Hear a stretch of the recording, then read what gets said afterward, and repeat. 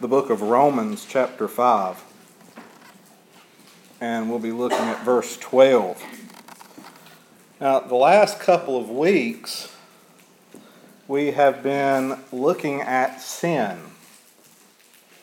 We have looked at how mankind is ensnared by sin. And last week we looked at the wages of sin, which is physical and spiritual death. And we've also looked at how because of this ensnarement and because we are spiritually dead, we do not seek after God. So what we find is that salvation is completely a work of God. We contribute nothing to our salvation. Salvation is a work of God because mankind is unable to save themselves. And today what we're going to look at is why this happens. Why this happens. So look at Romans chapter 5, and we'll be looking at verse 12. It's written, "Wherefore, as by one man sin entered into the world, and death by sin, and so death went over all men, in whom all men have sinned." Let's go to the Lord in prayer. Our most gracious and loving Father, Lord, as we come before you today, I just ask your blessings upon the reading of your word. Lord, I just pray that you would just be with us today and overshadow us with your love and watch care. Forgive us of any wrongdoing, Lord, and just help this church to just be a light to this community and help us just to seek your will and way in our life. And again, Lord, I just pray that you would just be with those who could not make it today, those that may be sick and shut in, those that have lost loved ones. We lift them up to you, Lord, and just ask your blessings upon each one. And again, Lord, I just pray that you would be with us today and give me the words to say and hide me behind the cross. And Lord, I just pray that you would just bind down Satan and let him have no part of this service. And if there's anyone here today that doesn't know you as Lord and Savior, I just pray that you would speak to their hearts today. We just ask this in your Son's precious and holy name, Jesus Christ. Amen. Now, look again at what Paul writes here. He says, "Wherefore, as by one man sin entered into the world, and death by sin." So what he is referencing here is Adam's sin. Because of Adam's sin, sin entered into the world. Now look back at Genesis chapter 3 real quick. If you look at verse 6 in Genesis 3, this is where you see the entrance of sin into the world. In verse 6 it says, "So the woman, seeing that the tree was good for meat, and that it was pleasant to the eyes, and a tree to be desired to get knowledge, took of the fruit thereof, and did eat, and gave also to her husband which was with her, and he did eat." Now I want you to look at something here. If you go back and read, and we'll look a little closer at this in a minute, but if you go back and read in chapter 2 and then you look at chapter 3 and what's written in chapter 3, looking at the tree, if they had just walked up and looked at the tree, that was not sinful. Touching the tree was not sinful. God had not said anything about them looking at the tree or touching the tree. Now, looking at the tree because they looked at it and saw that it was good for food, that could be a temptation. But the sin was eating of the tree. God had commanded them not to eat of the tree. So once Adam took the fruit, brought it up to his mouth, and took a bite, he sinned. That was when sin entered into the world. And it wasn't him eating of the fruit. It was the fact that he violated God's command to eat the fruit. That was the sin, the violation of God's command. Because God had told him, "Do not eat of this tree." So what happens later on when Adam faces God? When Adam and Eve stand before God, God is validating the sin. He's not saying at that time that Adam sinned, because Adam had already sinned. God is validating it. He's passing judgment upon it. He's punishing it because Adam had already sinned when he took the bite of the fruit and violated God's command. So whenever they faced God, the sin had already taken place. God is just passing judgment. And we see this in what God asks Adam. If you look back at Genesis 3:9, look at what it says. But the Lord God called to the man and said unto him, Where art thou?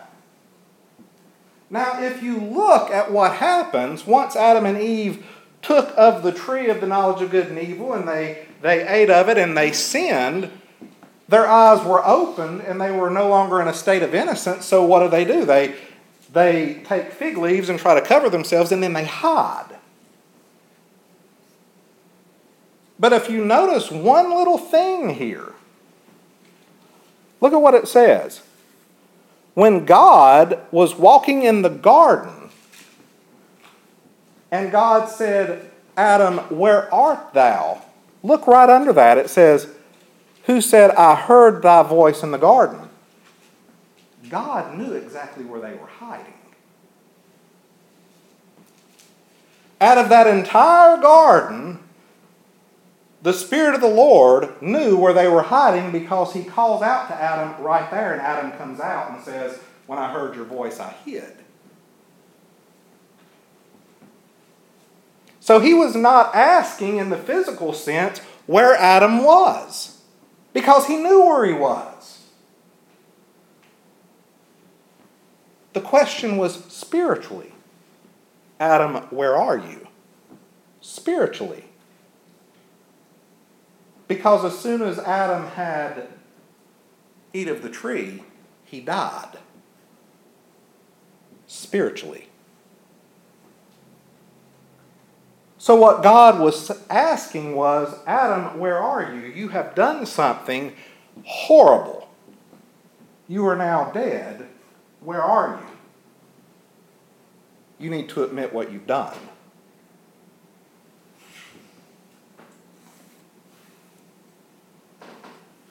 So this question was spiritual.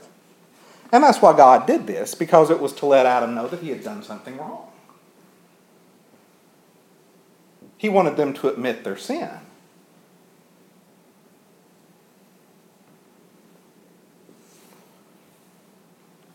Again, what Paul writes, Wherefore, as by one man sin entered into the world, and death by sin, Adam's sin brought death into the world. And that's what we looked at last week. Paul writes that the wages of sin is death. Physical death, if the Lord tarries, we're all going to die physically one day, but spiritual death as well. So the penalty for sin is spiritual and physical death, and both of those penalties passed upon mankind. And that's what Paul writes. So if you look back at what Paul writes, he says, And so death went over all men, in whom all men have sinned. And this is the imputation of sin. Why does this happen? Why are we sinful? Because of the imputation of sin. The passing of sin from one person to another person to another person, on and on and on. But there's something special about the imputation of sin. It only passes through the male line. As Paul writes, as by one man, Adam,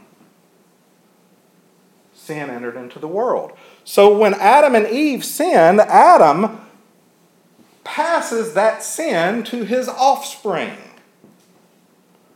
So sin went from Adam to Cain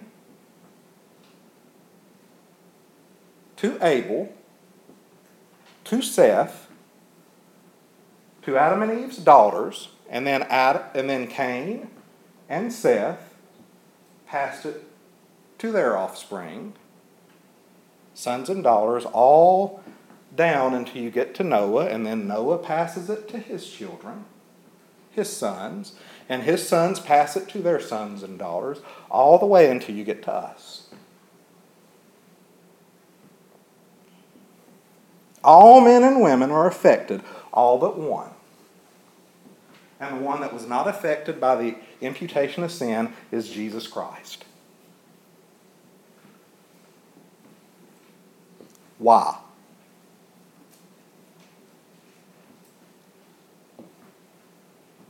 Because when you look at what happened in the garden, Eve was deceived by Satan. She was deceived.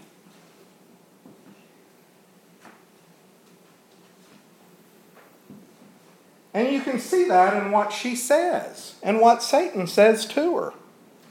Now I want you to look at something. Look at chapter 2 of Genesis, verses 16 and 17. And the Lord God commanded the man, saying, Thou shalt eat freely of every tree of the garden, but of the tree of knowledge of good and evil thou shalt not eat of it. Notice that? Eat of it. For in the day that thou shalt eatest thereof, thou shalt die the death. Now, look at what Eve tells Satan. Verse 3 of chapter 3. But of the fruit of the tree which is in the midst of the garden, God hath said, Ye shall not eat of it, neither shall ye touch it. Adam had given Eve the wrong command. He added to God's command.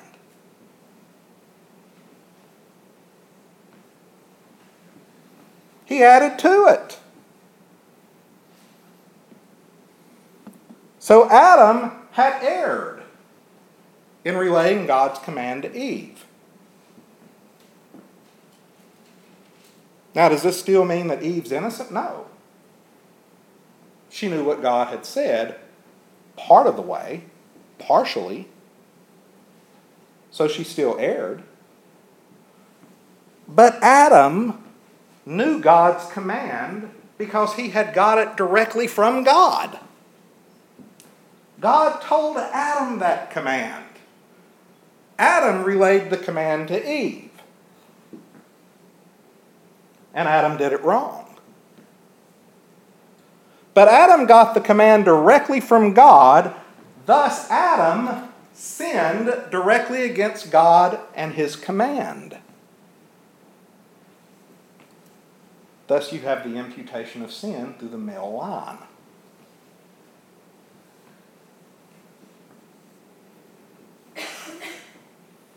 So when we look at Jesus, sin could not be imputed to him.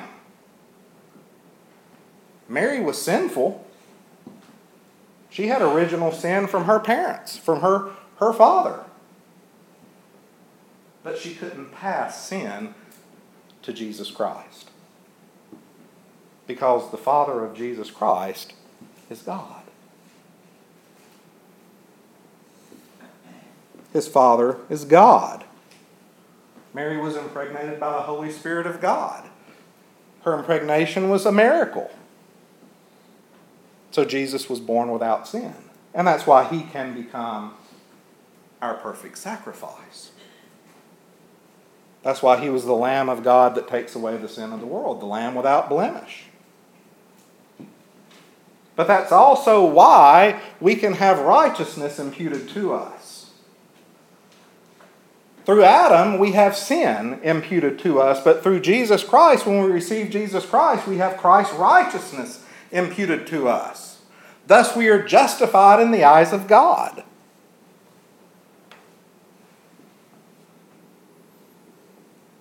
But sin could not pass from Mary to Jesus Christ. Thus he was born without sin. Yet sin passes to us. The imputation of sin. So from Adam we have death and sin. Spiritual death and physical death. Sin imputed and passed down from our parents, starting with Adam. And that's all imputation is. The passing of sin from one person to the other. From parent to child, from father to child, from Adam to his children, and the sons of Adam to their children, all the way to us.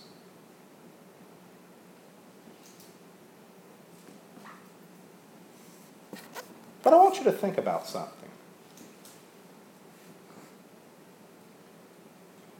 And this is something that just popped into my head, so I'm going to chase a rabbit for 1 second. When you think about the wage of sin, what we get from Adam, and you look at physical death and spiritual death, you know, the wage of sin is death, and it's never reduced. Think about that. It's never reduced. When we're lost, it's never reduced. But what does the Bible tell us about sin? In Hebrews 11:25, it's talking about Lot, and it says that Lot did not want to enjoy the sins of Sodom for a season. You know, the pleasures of sin are for a season, they're for a short time. The wage of sin is never reduced, but sin is only for a short time.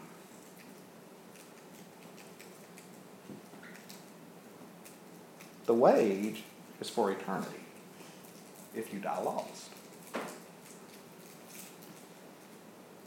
God never reduces it.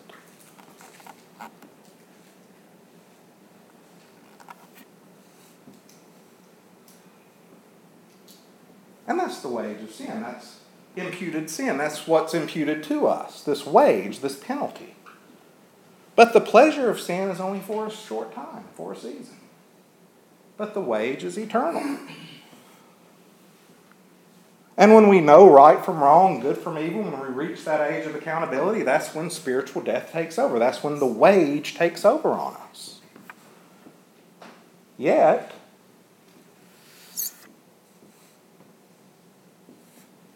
thanks be to God that He gave us a way out of that. He gave us a way out of the spiritual penalty of sin. And if you think about it, that's how the wage is reduced. It's not reduced for the lost, but if we receive Christ, it's reduced. The wage is reduced for those that receive Christ because the spiritual death is removed. But we still have the physical death. Whereas death came through Adam's transgression, if you look at Romans 5:19, death came through Adam's transgression, but life comes through Jesus' obedience.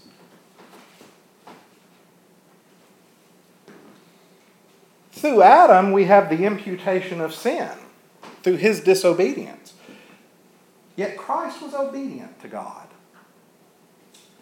And through Christ's obedience, we can have forgiveness. We can have eternal life.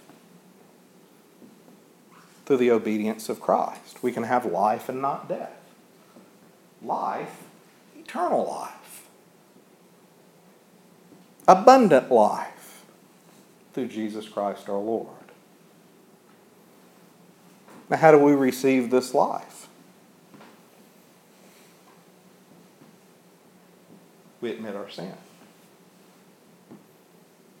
We admit that we're sinful and we need a Savior, that we need Jesus Christ. And then we believe on Jesus Christ.